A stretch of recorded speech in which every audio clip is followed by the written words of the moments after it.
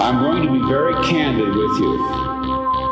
We are living in a computer-programmed reality. Welcome, everyone, to Simulation Nation, your portal to all things virtual. I'm your host, Grant Tallman, and I'm here to keep you informed about all that's happening in virtual reality. We record our episodes live in AltSpace every week. You can join us from your PC or VR headset. Just log into AltSpace, join our Simulation Nation channel, and teleport in. Today, we have a game review of Demeo. You have the metal to survive a monster-infested dungeon crawler that immerses players in the classic fantasy RPG genre like never before? Time to find out. We will break it down, have a healthy dose of tips and tricks, and give it our WoW score. Joining me once again is the most futury of all the futurists, Futurosity. Here he is. Hello, hello. Thank you so much for inviting me back to Simulation Nation. Are you kidding? You're on the Council of the Wise already. We have to do an official ceremony where we can induct you into the Council of the Wise, where you get so many perks. You become a king of the metaverse. Oh, wonderful! I got a little sword tap on both shoulders, hopefully. Exactly. I just think, awesome. By the way, I realized I totally doxed you last time, and I said your real name. Do you want me to call you by your real name or by your newfangled metaverse name, Futurosity? Well, it's totally fine. I essentially think of my Twitter account almost like a public telephone inside the barbershop. So if someone wants to reach out to me, hey, you can reach out via Twitter. So that's totally fine. Jonathan Boyce or Futurosity, totally cool. All right. Excellent. Well, you have to create a new Twitter account that's just your Futurosity pseudonymous identity, right? I mean, I guess, I don't know. Maybe you have such a huge Twitter follower with Jonathan Boyce that you don't want to migrate them over or something. I think Futurosity will have more fans than my normal self. Well, hey, anytime you want to make the transition, and I'll just go back into the old episodes and it'll be like, and welcome, my new guest, Futurosity. Oh, that's perfect. Have the lip sync not match, that'll be perfect. Yeah, exactly. So totally excited you could come back because we've been both geeking out on all over the week, and actually for a couple of weeks now on Demeo, which I always thought was called Demeo until I listened to a podcast with the CEO of Resolution Games, and he called it Demeo. So I guess it's like a demon. It's like a demon, but it's like a demon song. Cheerio, Demeo. I don't know. Oh, you know what it actually is? Demeo comes from Latin. It's a term meaning to go below or down into the depths. So yeah, it's supposed to be like a metaphor for dungeon crawling. So if only I had known we had a Latin scholar here, we could have had this well, at least ninth grade to 11th grade. That's so great. I love it. Okay, cool. Well, yeah. So obviously, the great thing about Demeo is that it's a multiplayer. You can have as many as 4 players playing, and we've played a couple games as teammates. So it's been super great. Again, you're you're on the West Coast, I'm in Hawaii, so we're kind of meeting in the metaverse and playing this game in these dungeons and trying to do all this crazy stuff, and it's been super fun. So did you want to start with the overall thoughts, just sort of what do you think about it? What do you the big picture stuff? Oh, well, please. It brings me back. Demeo made me feel like an 8-year-old all over again, playing games, especially in the late 80s, Dungeons and Dragons or Hero Quest. That's the one game this reminds me of the most. Hero Quest was a dungeon building game where you had this dark dungeon. You kind of get your friends to crawl through it as, basic archetypes like, the sorcerer or the warrior. Very similar kind of themes, using miniatures to go through various traps and scares. So it really reminded me of those early scares as a kid. I roll the dice. Okay. There's something behind this door that's going to come out and get us. And Demeo recreated that experience. That role-playing game experience of just throwing dice with 3 other friends, have a chance to have a laugh, and hey, kill some goblins while you're at it. Really enjoyable. Totally. That's awesome. Yeah, I the weird thing is I was totally into fantasy and I was totally into video games, and I never played Dungeons and Dragons as a kid, and I don't know why. we didn't get together and play it. I would play like Final Fantasy on like the original Nintendo, and that was like four fantasy characters, like one sort of soldier, one wizard, and you go through the worlds. And I remember loving that game so much. And you stop and you talk to things, and you have certain cards that you use spells and all of that. I think Final Fantasy is at like what, Final Fantasy 10 now or something like that. Oh, it's beyond 10. It's in the teens, I think. Right. Yeah. So that was my only. I feel like I missed out on 80s nostalgia gaming with Dungeons and Dragons. Having said that, it doesn't affect my love of this game at all. Like, I totally get the vibe that they're going for. I totally know what that experience was all about, and the fact that it's in a rec room, like an 80s rec room, is a really cool kind of throwback. And it's the 80s because there's like a ColecoVision or something on the ground, and like a Commodore 64 or something like that. I loved it. Yeah, it's the ambiance of the 80s. What's that? Oh, it's the ambiance of the 80s. It just felt like a throwback, and someone's downstairs in the basement playing some games with friends. Yeah. So I feel like even though I missed out on my Dungeons and Dragons youth in that specific way, it doesn't change my love for the game. When I first got the game, I opened it up, put on the headset, and I was like, okay, I'm just going to go in for an hour just to test it out. And when I got out, I realized I had been in there for 4 hours and like it was just like totally immersed and just like lost track of time and was just kind of like in those dungeons. Because I have to admit, at the beginning, when you first get in there, there's a lot going on. There's a lot of explosions and spells and plasmas flying at you, and it just seems so chaotic and so hectic that I really found it challenging, and I wanted to like up my game very quickly. And the way that I found that I upped my game the most was actually to play with other players. Right? It's like you go into the multiplayer mode. Join a game, and then suddenly this guy's like, oh, you just got to do this, or oh, you got to aim for that guy because he can spawn those guys.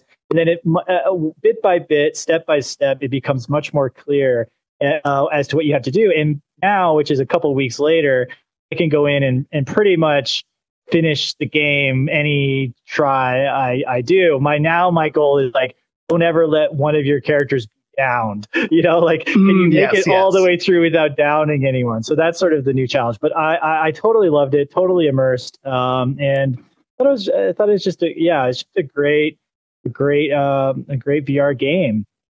So we'll get into some of the things that maybe could have been improved. Like, for example, the fact that I say I can beat it every time. There's only 3 levels. Yes, that is an issue. But I give them this. It's a board game. So when it comes to content, you have a game like, Hero Quest or even like Settlers of Catan. Essentially, you kind of create the adventure over and over again through the unique experience of having 3 other players with you. So that's the hard part, where it feels like a board game, but I want a little bit more. I wish there was at least 6 levels, something a little meatier, or even something that we could split up into more than one session, especially if it's a group of friends. It's like, hey, why don't we do 2 games, and complete like a 6-hour mission over 2 or 3 sessions. Those are certain features I wish would come in the near future. Overall, it's just a wonderful experience, very immersive, and it just reminded me of just being a child. I mean, I think that's the thing. Picking up those miniatures, and you could literally flip the miniature over and look under it, and there's more information. It actually says, made in Sweden. I mean, just those little details are just brilliant. Totally. I'm so super excited about that. I guess they've announced the next level the next campaign is the Realm of the Rat King. Oh, wonderful. Yeah. And I wonder if there was a hint, because when you're in the playroom at the beginning, there's a poster on the wall that says the Night of the Were-Rat, as though that's like a movie that you could watch. I wonder if the Were-Rat is like related to the Rat King. Guess we'll find out. Oh yeah, there's a little metaverse going on. I mean, that little room seems like there's little Easter eggs, just like you said earlier. There's like some Commodore-looking computer and old movie posters, and look like some kind of ColecoVision of some sort. I mean, it's a hodgepodge of the best of the '80s in that room. Absolutely love that little room. Yeah, exactly. I know you have an option to hide it. Right. Yeah. Wait, what did you say? There's actually an option to hide the actual room, but it feels a little weird because you're just like floating in dark space. I actually enjoy having the room, even if the option of other rooms in the future will be great. Taverns or other fantasy-like elements. But hey, nothing's better than the '80s. Can't complain. Yeah, no, you're right. I think I may have by accident one time turned everything dark, and I was like freaked out. Like, what the hell? I'm in a void. I'm in a bottomless, endless void. I got to get back to like the room. It's nice and safe there. But you sort of touched on plot. So yeah, the plot is extremely thin. So I think there's some interesting things that may be. I was a little bit questioning about the plot as well. Okay, so the plot basically is that you are in the Black Sarcophagus, right? That's what this campaign is called. And basically there's this elven king, right, who was mad, I guess. And then he locked himself in a sarcophagus and his spirit got trapped between two worlds. So he was not living or dead. And then he made a pact with darkness, with the outer darkness, which, like, what is the outer darkness? Like, what is that? Just like evil spirits, or like sort of vague enough that it could be something? I'm not sure. Do you have any hints or clues as to what the outer darkness might be? I'm not sure, but I'm imagining something humongous and scary in a future campaign. It feels like hopefully they're going to build up. I really hope that the campaign will build into some bigger bad, because right now our big bad is that, we have a queen of sorts, some elven queen, but I mean, there's many different monsters that are possible. So who knows? I can't wait. I want to see what that darkness is. The elven queen is my other question. So then, so the king drops himself in the sarcophagus, but then he also traps his royal subjects in there as well. So the first campaign is just to release the elven king's subjects, right? And we haven't actually released the elven king yet. But here's my question. Like, why is the elven queen the big bad guy? Like, what did he do to her that she's so pissed that she's like, I will die before I let you in and rescue my husband? Is that her husband, or are we to assume that? See, I'm wondering the same thing. I'm not sure if she was the queen by marriage, or does she try to take over the role? That's a hard one. I mean, overall, the story's thin. It's only a couple pages on screen. They just give us a little storybook of just, hey, he's the bad elven king and he's trapped in the necropolis and we have to save their souls. That's literally it.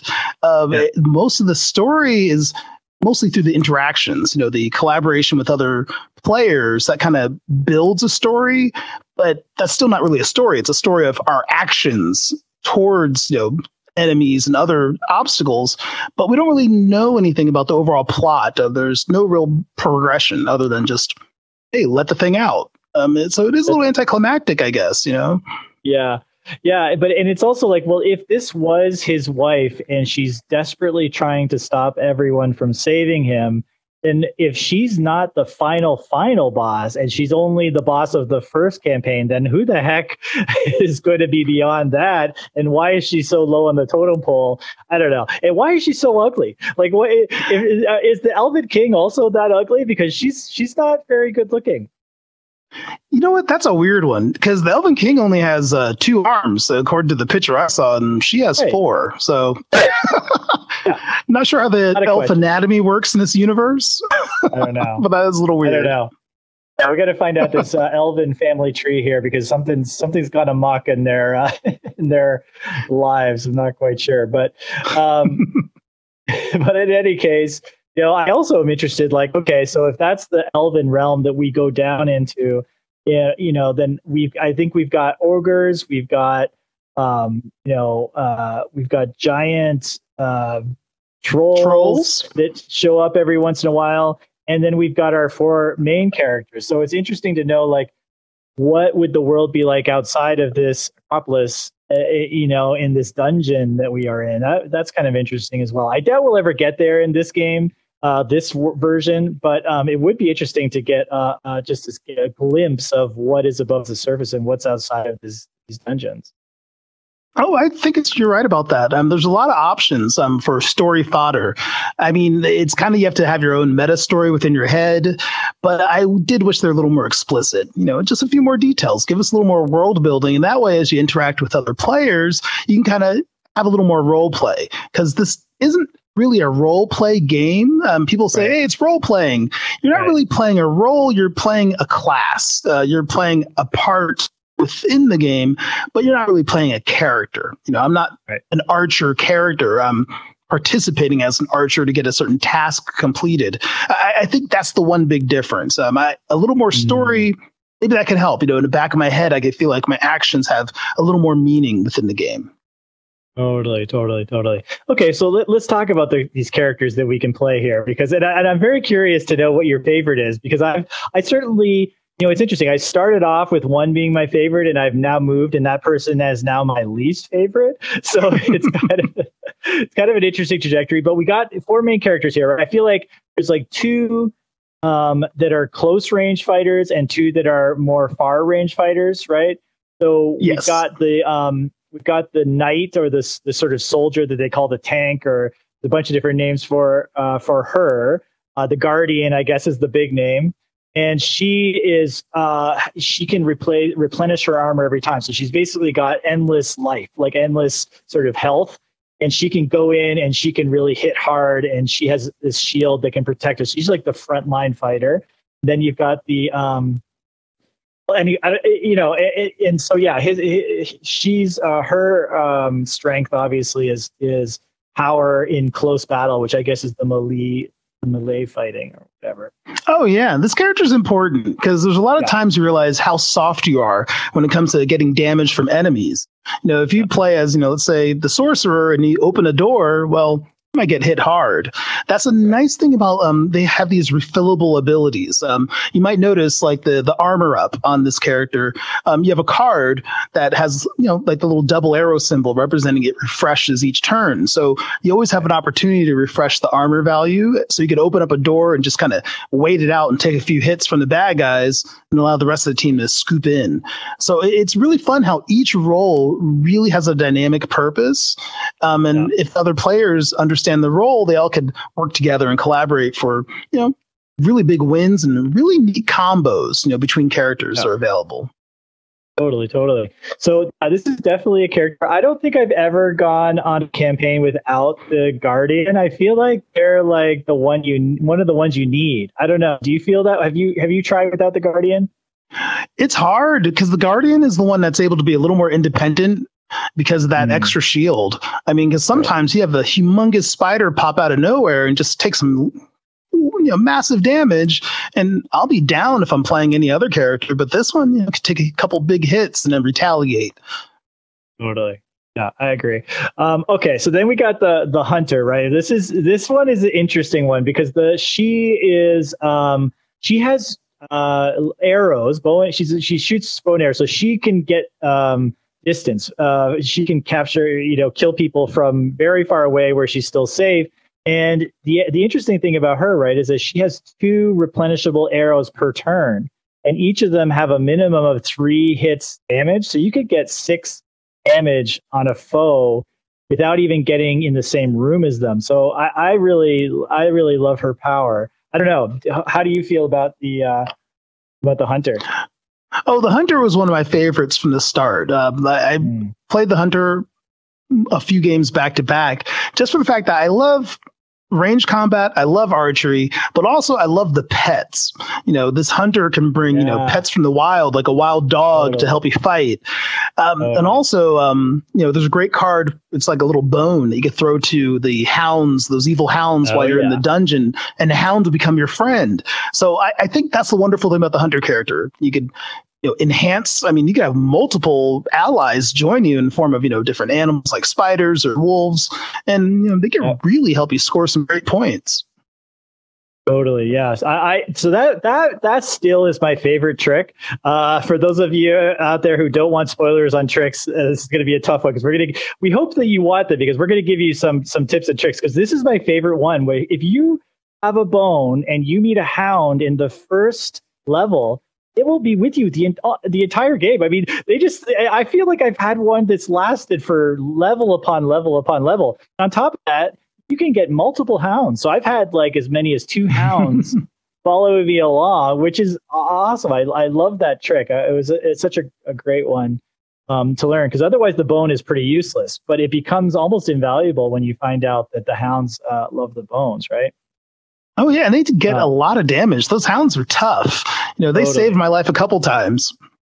The other thing that the hunter can do is they've got the hunter's mark, I think it's called, and that would in particular, I think I still am not 100% positive. I feel like when you get to the Elven Queen and you give her the hunter's mark, she can't become invulnerable. Or if she can become invulnerable, it only lasts very, very briefly. Like, it doesn't last 3 turns; it only lasts like 1 turn. So it's like a really great tool, because the problem with the Elven Queen, of course, is that when she becomes invulnerable for multiple turns, you can't do anything except the other people get spawned, and so you get surrounded because you can't kill the queen. So I think Hunter's Mark's really invaluable as well. The other one that the hunter can do is the decoy. And the decoy is another invaluable one, where all the villains think that the decoy is what they have to kill, and so they all turn to go and get that, and then you can attack and you're safe for a couple turns. It's a great one as well. Oh yeah, the barrier's fun. You do see cool tricks with the barrier as well. Like the little wood sticks barrier. I believe that's also another one of the hunter's cards. I love it. It's, hey, push comes to shove, I'm going to put some sticks in front of the door and have these monsters beat the sticks while I'm trying to sneak around them to shoot off far off enemies. So it's nice how you do little combos where the first action, okay, here, let me put down a decoy. Second action, here, I'm going to shoot this direction and, maybe blow up a lantern or something like that. Like, you could do combinations back to back with his action cards. So much. I think it's a great way to interact in the world of the game itself. Yeah, for sure. Yeah, I love that the hunter is able to summon these beasts and befriend all of these animals. It's such a great idea. So I guess that's as far as the RPG element of this game goes, right? It's just like, it's not a personality, but it's like certain traits and skills that they have that others don't. But too bad it couldn't go a little further. But I agree with you on that one. Yeah. All right. So the assassin is the Enigma, right? This one is like the stealth fighter who can sneak. They go into sneak mode, and for 3 turns, no one can see them, and they can like run around and figure out where all the bad guys are and figure out where all the goodies are. And I noticed, actually, you taught me a little bit about this character, the assassin. What is the special trick that the assassin could do to get more damage? It's all about the backstabbing. Those double blades, you just sneak behind the back of some enemy and go for massive damage. Essentially, it's like getting a critical hit. You're getting double the damage for each one of those. You sneak up behind them, boom. But the hard part is character placement. You have to keep an eye open on where you're going to fall in order to get the proper back hit. Because a lot of times you think, oh, I got him on the back, but technically you're to the side, or etc. So you'll see the damage either go double or go by half if you go, a little too ajar left or right. Yeah. So you have to just keep in mind, pinpoint that back of that character, and boom, you have some huge, massive damage. It's so satisfying. Yeah, I didn't know that. This character was the toughest for me to figure out, and I guess it's supposed to be that way, right? It's the Enigma character, but I thought that you had some really good strategies with that character. You kind of had him. I guess this is a him. There's 2 guys and 2 girls. Oh, this is well, with the assassin is referred to as they, because we don't know anything. Age, gender is all hidden. Yeah, so that makes it even more of an enigma. That's right. We don't know if it's a guy or a girl. That is absolutely true. The other great weapon that this character has is the bomb, the poison bomb. That thing, that thing is so great because it splatters the ground with poison, and then you can just get 2 or 3 or 4 or 5 or 6 hits on an enemy or a group of enemies. And I find that one also like a very valuable tool, especially in the end when you're fighting the Elven Queen, because you can just like trap her in one of her little rooms and poison down there, and every turn she's getting hit every time she tries to move into poison. So that's another great skill with this character. Oh, that's another really fun skill is that the combinations you could put together. Because remember, you get throw when those, the green, smoke cloud of poison, but it's also able to be ignited if someone throws like a fireball.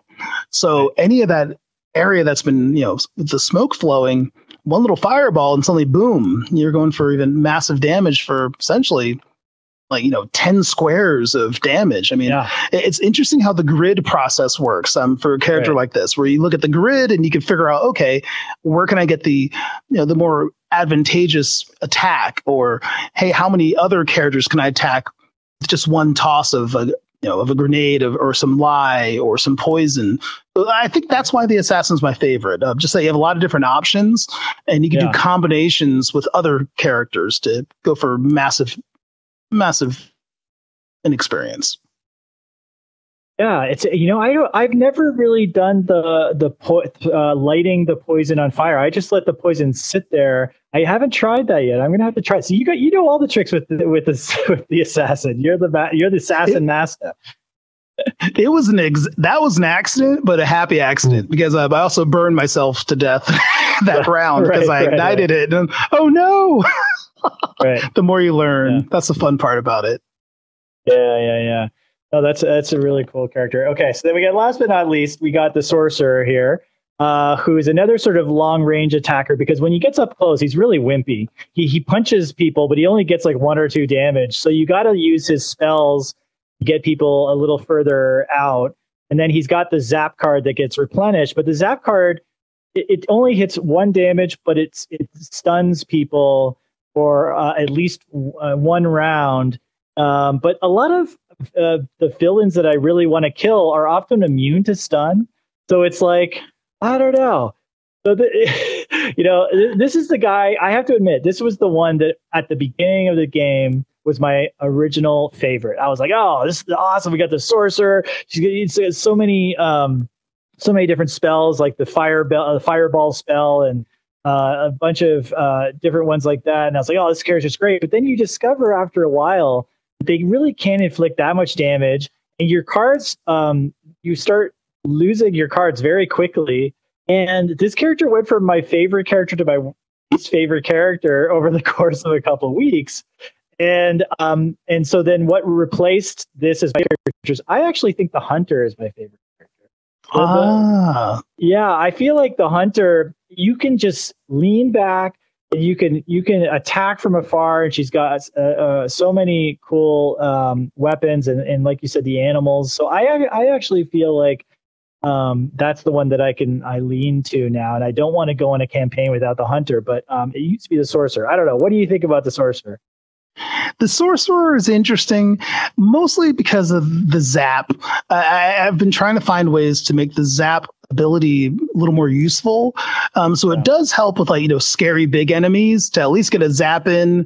So at least it won't get a retaliatory action in on the next turn. Yeah. But the only ability I like of his is the Heaven's Fury, where you just drop, all those red blades over everything. That's a wonderful ability, but it's hard to get. I mean, you have to usually earn enough gold to even buy it in the first place. I rarely get it in a treasure chest when we pop them open. So, I mean, he is more the weaker character. I do like it when he does the teleport action. That can help too.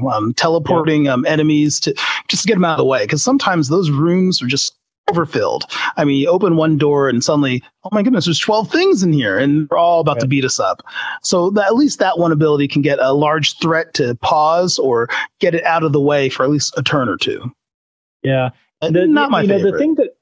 The thing that I find the zap is it's probably the most useful for is hitting the lamps, or the ice lamp, or the fire lamps, and just sort of igniting a room on fire from a distance. That's really the thing that the zap can do better than anything, I guess, right? Because It's satisfying. That's one thing I could say. Doing a zap and just, especially some rooms, because of the randomizer for the dungeons, some rooms will have 3 or 4 lanterns of different kinds. So you hit one of them, you can create this crazy chain effect where almost every square is blowing up. So sometimes you can have a happy accident with that zap ability, at least. Yeah, totally.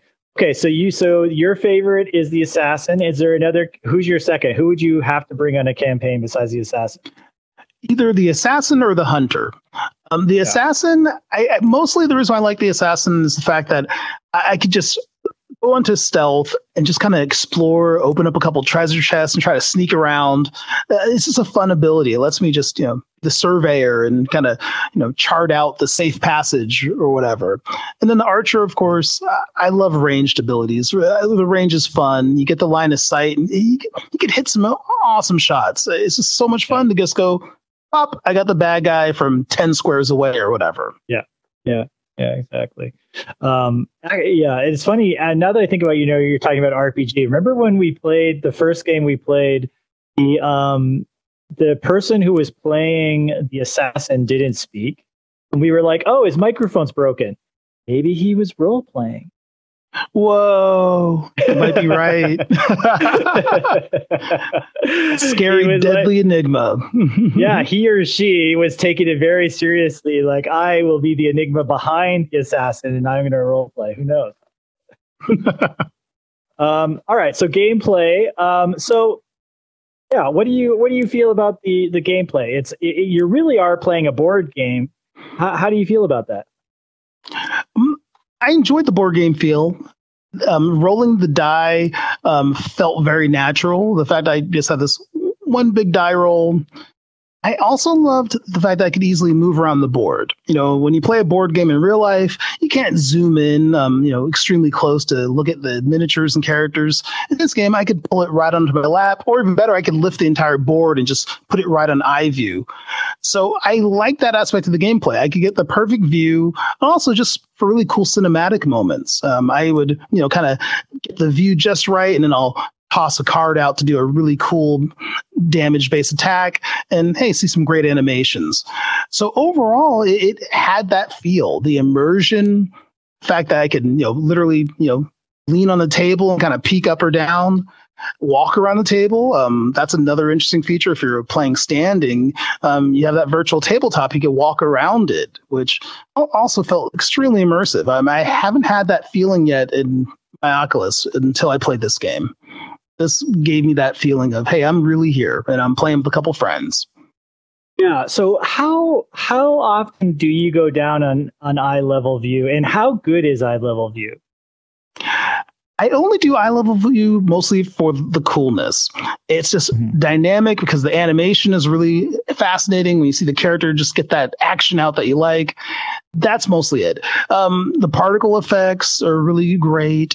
I just love the fine details. I mean, you get too close, they're not the most detailed models within the game, but they're detailed and cartoony enough that it works perfectly for the Oculus Quest.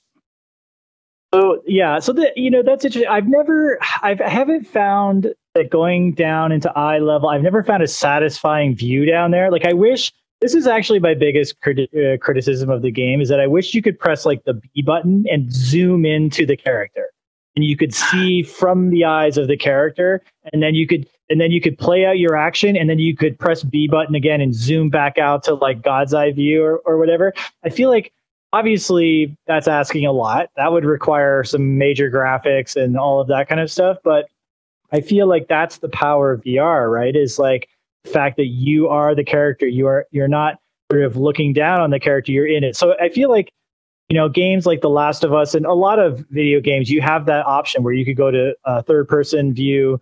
You could zoom into the character's view. I think even in Saints and Sinners, Walking Dead, you could do that, right? I don't remember doing any third person. I don't remember that option popping up. Yeah, maybe not. I'm trying to. Yeah. But it is always weird with switching. Some games, it's always an awkward switch between first person and third person. So it's hard to tell. I do wish that there was a few action buttons to change your view, because dragging the table, in real life, I wouldn't pick up the table and try to, tilt it and lift it. So I think a few shortcuts, even like a first person view shortcut, will definitely be worth it. Because even if you look at this, the image that we have up here, to see that, dynamic explosion on top of that spider when I'm shooting zap at it, that would be, actually, that's a fireball card. That would be wonderful to see first person. So who knows? Maybe an update or two. Or even like at older games where it was like when you do your kill move, it zooms into like the level of the playing field, and you can like go with the fireball. That would be incredible. Obviously, that's expensive stuff to be able to develop. But yeah, I just feel like, this is the first game that I've played that you're outside of the characters. So it's sort of, in a way, it's a throwback to older games, but that's the one where it's like, well, they could have updated it maybe and make us really feel like we are walking through this dungeon, where we don't really feel like that. That's my only real criticism, because I do know that obviously they're going to be building these new campaigns, and the 3 levels is only temporary, but this is an element that may not be temporary, right? It might be around for a while, for forever. Oh, that's a good point. When it comes to the gameplay, one other thing I thought was missing was Dungeon Master's role. One thing I thoroughly enjoyed when I was a kid was to build my own dungeons and set traps and, put different hazards in and hide enemies in different areas. I know that it's an automated, it's a randomization system that they use to create the levels, but I do wish they had a mode for a dungeon master, someone to actually use the same tools to drag and drop to create their own, dark evil dungeon. Because it's kind of fun to say, set up 20 traps for my best friends. Let's see how they get through this. So if there was a means of adding a 5th player as that designer role, that would definitely push this game over the top. That is a very cool idea. I love that idea. That's we'll have to get the developers on the phone. Get them on Jonathan, they need to hire you. No, that's a great idea. That would be so much fun. You're right. Because it does feel like this is like when we got together. So we had a game that we got recorded and released. It's on Twitter. You can watch it. So I had a previous episode where I had on VR Verdict. And so we played with the 2 guys from VR Verdict.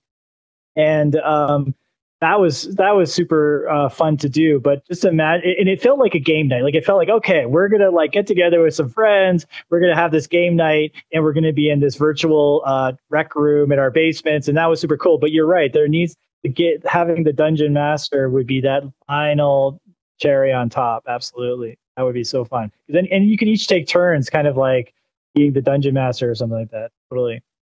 Oh yeah. Yeah. Overall, I loved. Go ahead. I was just thinking, just in terms of just the tactile nature of pinching and picking up your miniatures, and also the fact that you could pick up the enemies to get more information about them. I did enjoy that because it kind of reminded me, back in the day, you had to open up a rule book and flip through to find, okay, what does this bad guy do? But the fact I could just lift him up and get more information, it was nice. I got that, it helped us strategize better as well, because sometimes you throw something, you realize, this enemy is immune to this card. And when I first started playing, I had no clues. I'll just, hey, I'm going to make this character panic. Oh, it doesn't panic because it's immune to it. So it was kind of nice after I learned, I could just pick them up and learn more. And that was totally during a game session with the other folks. The VR Verdict guys, they were given tips just like other folks. So that's the fun thing about this game, is that every gameplay session you get to learn from others, of more experienced players who kind of give you a couple fun tips and create combinations. So overall, the social aspect of it is what I love the most. Totally. The social VR aspect where you're multiplayer, you're hanging out, you're in a rec room in the 80s, you're kind of just like geeking out on this game and like helping each other and figuring out how to do these campaigns together. Yeah, it's that's the best part about it. The only other game that I've played that's so good with social is probably I don't even remember what it's called. It's like that sports game where you shoot it's like you shoot these Tron like discs into the net. Oh, Echo VR. Echo VR. Yeah, it's Echo like VR is Frisbee the golf. other one. Yeah, Echo VR is the other one where it's like that's a really good multiplayer game where you're playing with just random people who come in, and some of them are so good and all that kind of stuff. Yeah, this one is the second best, or in that field for sure. Oh yeah, and I have to give props to the VR community because when it comes to the community interactions, different games have different levels of toxicity. I have had a great time playing with absolutely random folks who have been funny, sweet, just normal guys and girls and just fun people who want to interact and play a game. It felt like it was fast friends. I'm in a room by myself and then suddenly 3 other folks jump in and just start playing together and collaborating. I haven't had a game where someone didn't want to work together for a common goal, which I found fascinating. I'm like, these are complete strangers and we're, like, hey, I'm going to save you. Don't worry. Just hold on for one more turn. I'm going to go and revive you because you just got knocked down. It felt like this is a community game, and whatever it is, they're doing everything right so far because I've had a very pleasant experience each game session with random people. Yeah, that's a really good point because Echo VR, I had people like humping my face and like doing weird stuff with my avatars. And like, maybe it's because it's a competitive game. And so you're taunting the other players and you're and then you come in and you don't have to commit to a very long game. Whereas this is like a 2.5 hour long campaign with people that have to work on your team against these other orcs and warlords and things like that. Whereas Echo VR is like you're in and out in like a 5 to 10 minute game. You don't really have to create any kind of loyalty. Plus, you're competing in a sports arena against another team, and they're going to be haunting you and like flipping you off and trying to hump your face and do whatever. So that's a really good point, though. This was a very non-toxic environment. Absolutely. All right. So last one before we get to we got a few tips and trips maybe, but the style, we sort of talked about the style. I think it's really cool. I'm going to try to get down into first person view a little bit more because I've been sort of taking God's eye view more frequently. But it's got a great style when you get right in there. I just found it gets a little pixely when you get too close. Is that your experience? Yeah, there's a limit because they're miniatures. When I play miniature games in real life, and the one thing about painting miniatures, we call it like the 3-foot rule, where hey, 3 feet away, this miniature looks great. You pick it up and look at it nice and close, you see all the goop and the globs and all the mistakes. That's how it kind of felt. So I didn't mind it because it reminds me of how my poorly painted miniatures look when I get too close to them. But hey, 3 feet, they look awesome. So I'll give him a pass for that. It reminded me of my real world experience. Right. What do you feel about have you been getting these skins and things like that? Have you gotten into that? Kind of changes things a little bit. I'm only like halfway through the skins. There's a lot of skins to get. You can get different types of armor for your guys. You can get different plates that they stand on. And you can get different types of dye. You can get red dye and leather dye and all that kind of stuff. How far have you gotten with that stuff? I only have a handful of unlockables. Because the thing is, I played a lot of solo skirmishes as well. So that's the funny thing. I played kind of 50-50 solo skirmishes by myself with the 3 characters just for practice, and then group games. So the thing is, your experience points, I believe they only accumulate mostly from the regular games. So I got some extra dice. I love, like the multicolored ones. Like I have this really cool kind of jade looking dice. And I do love the costumes. And I like the fact that you're earning these costumes. It's not some kind of, downloadable content scheme where I have to pay $4.99 to, just get a mustache for my character. I do love the fact that I earn it. I'm playing, I'm collaborating, I'm, using the right cards, I'm collecting enough gold. And then, I love the fact even the base plates are changeable in different styles. It makes it feel more unique. It makes me want to almost, digitally paint my own little miniatures almost. Yeah. I wonder if it would add to it if they did it like Echo VR. Because in Echo VR, when you get certain types of skins, it actually increases your gameplay. So it changes the way you can play the game, and it gives you extra powers. I wonder if that would add to it, where it's like, oh, you get an extra card, you get a bonus card because you have this like type of skin or something like that.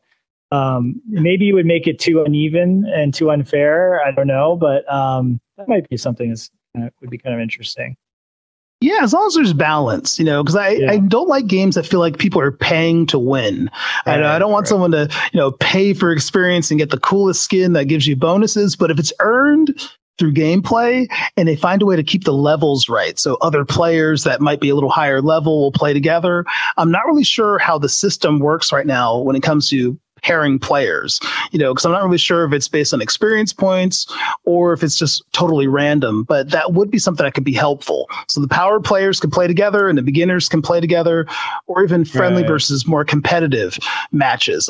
If they have more choices or at least data so we know how we're getting connected, I think that would make it a little more fulfilling.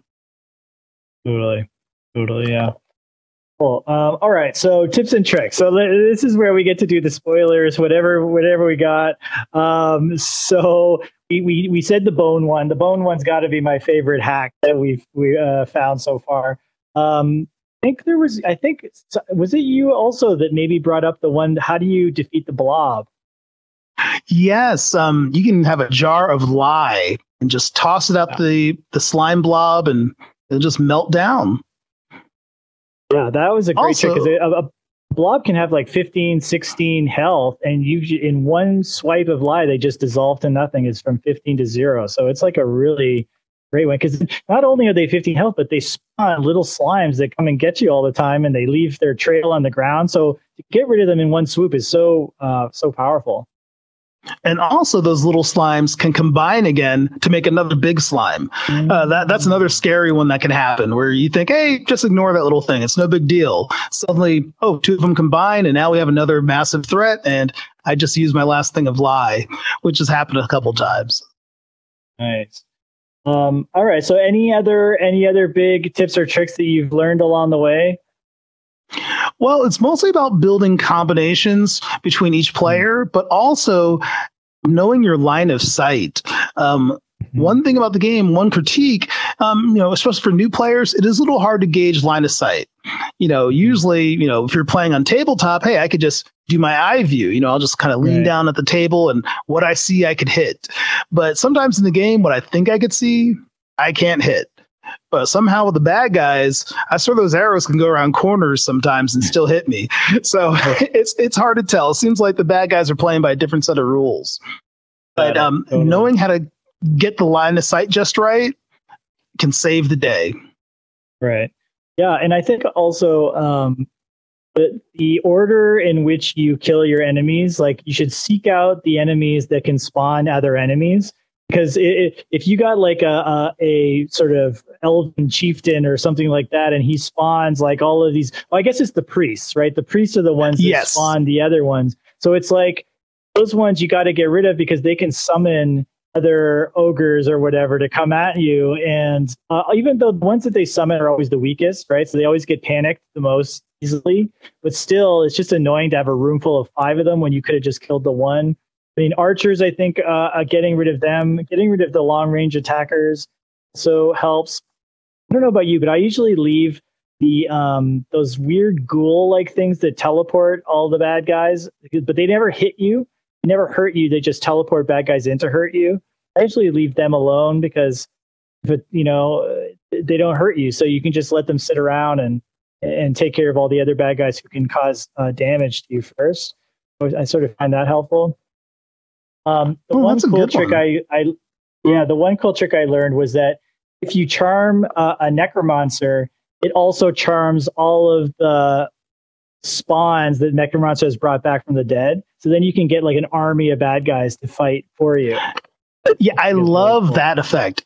Creating a bunch of allies. That was an accident. The first time I saw that happen was we were playing in the game, and it was the first time we've all experienced it. So it was a blast. We all yelled like, oh my goodness, what just happened? That was cool. Yeah. Those wow moments that are built into this game are very organic. But one other tip I really enjoyed, when it comes to opening doors, I always feels like I put the wrong guy in. Because remember, the assassin, he could traverse different areas under stealth, Right. but it's all about that placement, opening up a door and then being at the wrong angle. Once again, line of sight. Right. I've been swamped because, hey, I'm at the side of the door. No one can hurt me. No, they will. So that's why having the Guardian as that doorkeeper can really save the day. Just, hey, have the Guardian open a door, help do a little sweep, and then kind of sneak your assassin behind everything. A lot of times how the doorways are set up, you could have one person at the main door to kind of block and start fighting, and then have your assassin sneak around behind all the enemies while they're busy fighting. So that's always a great tip. Use someone to distract and use someone to attack. Totally. Yeah. No, for sure. If you have a decoy, you can do it even better. I doubly. usually save. Yeah, doubly, exactly.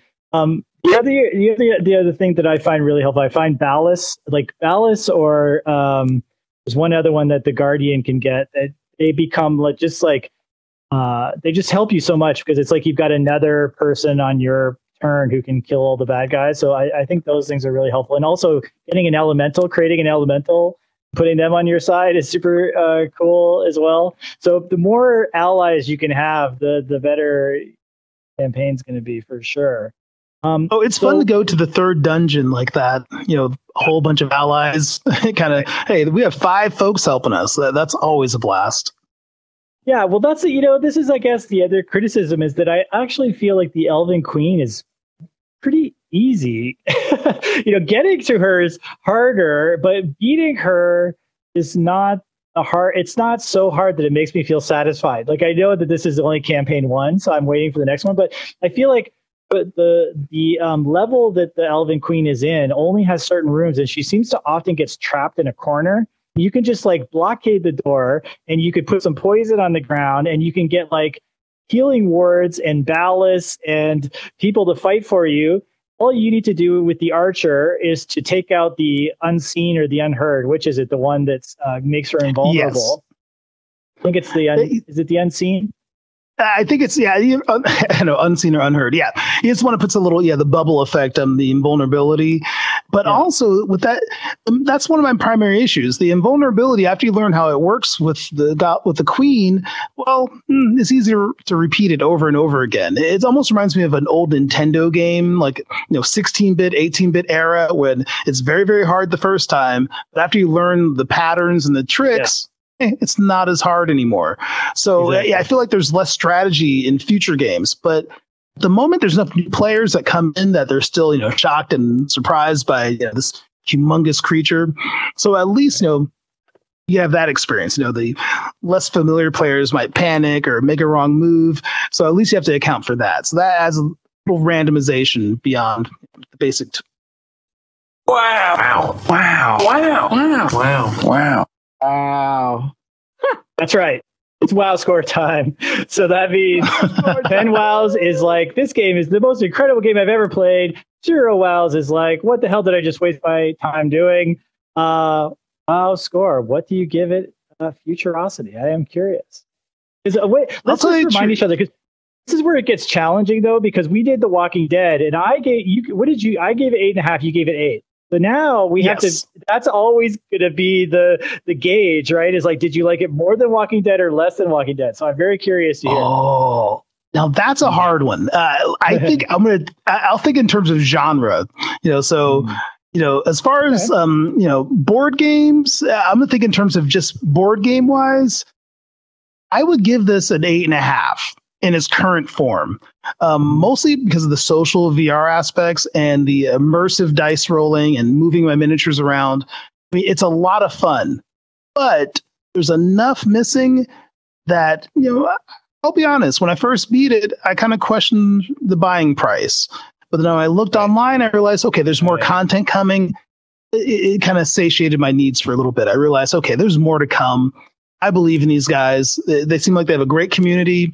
The more I look at it, the Resolution team that created this game, I realize, hey, quality content creators, I believe that they're going to pull off some amazing stuff. But at the moment, I'll say it's an 8 with a lot of potential to be a 9 or a 10. Got it. Okay, so then so you gave it the same score as Walking Dead. Yeah, I would give it. It's a fun VR experience. As far as immersion, of course, Walking Dead offered a lot more. I was able to play a role, but within this game, just saying, well, as far as the VR experience, how many wows I had and how many moments I was like, wow, this is amazing. Right. I would count those. I think I had at least 8 the first game. Just like, whoa, oh, cool. I count those as points. Okay, so then here's the tiebreaker. You have a friend who can only ever play one of these games. Which one do you give them? Which one do you recommend to them? For universal appeal and for just getting the Oculus experience, I would give them Walking Dead. Just going to say, hey, if you want to feel the VR experience, the standalone experience, and go through an adventure, especially for a person that's used to, paying $60 for a regular full-length game, something like Walking Dead will definitely give them a very full experience for the price. Something like this, they're a first-time VR user, I'll have to double check and see, are you an enthusiast? Are you interested in role-playing games and miniatures?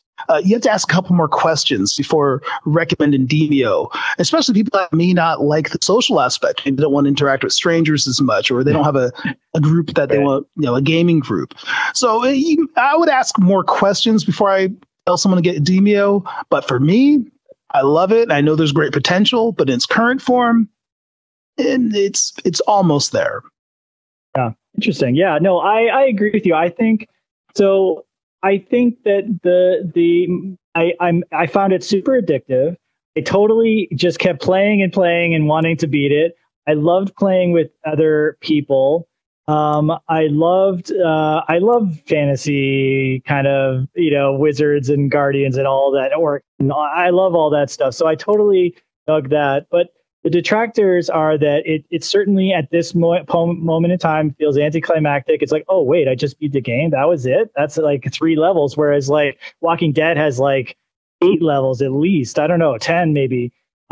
Also, the fact that you're not immersed in a character, seeing it from their point of view, you're right. It doesn't quite use all of the empathy machine immersion that a game like The Walking Dead does, where you are a character that people are interacting with and talking to, and you're following through a world and a plot. It's interesting because if I think about how many hours I probably played The Walking Dead and this one, the interesting thing is that Walking Dead, once you beat it once, I don't think I will play it again. I made it all the way through. I don't know. I know you did. You played it multiple times, right? Yeah. So for me, I think that was it, because I think I went through it once and I was totally fine. But this game I could see myself continually going back to, because I may want to play with some friends, or I may want to try out some kind of a new strategy or something like that. So in the end, I'm going to give it an 8.7. 8.7. Slightly higher than mine. Slightly higher than yours, and slightly higher than Walking Dead. But I know that The Walking Dead gives you so much more, but for some reason, it just hits a sweet spot for me. And I'm just like, I want to keep playing it, even though I've played in the same levels over and over again. There's sort of different strategies you can try. There's different characters you can play with. You could play multiplayer mode and get some tips from other people. And so I don't know. I think this one gives a slight edge over The Walking Dead, although I'm almost embarrassed to say, because Walking Dead is a true VR immersive experience where you're going through a world and there's so much more to offer, and it was probably so much more difficult to develop. So they're both great, but I'm going to give this one a slight edge. I totally know where you're coming from with that. No, you're right. There's something fun about, having a game with a couple friends. And I think the social aspect of this is what's going to give this game some legs, because we have updates coming in the future, and the social aspects will get people coming back. The replayability it's a board game. It feels like, hey, I want to pull a game off the shelf, put it on the table, and play with some friends. I think board games in VR, we need more of this. We definitely need more, even the classic games like Monopoly and etc. This is the future, because, hey, friends move to different areas. Friends are across the world. Hey, why not just sit down at a little virtual table, throw some dice, and have fun. Totally. This is an enjoyable game. Very enjoyable. And definitely for Walking Dead, I bet I'm going to put more hours into this in a few more days than I put in all of Walking Dead. Totally. Yeah. Ooh. All right. So thank you for teleporting in to this worldcast of Simulation Nation. Whether you are with us in virtual reality or 2D, listen to the podcast a week from now on Spotify or iTunes. And remember to subscribe to our Instagram at The Simulation Nation, Twitter at SimNationVR, Facebook and Discord. And join us tomorrow, actually, as we have our third Ghosts of Altspace episodes where we talk to the ubiquitous alt person behind alt stage events here in Altspace. Until then, stay plugged, my friend.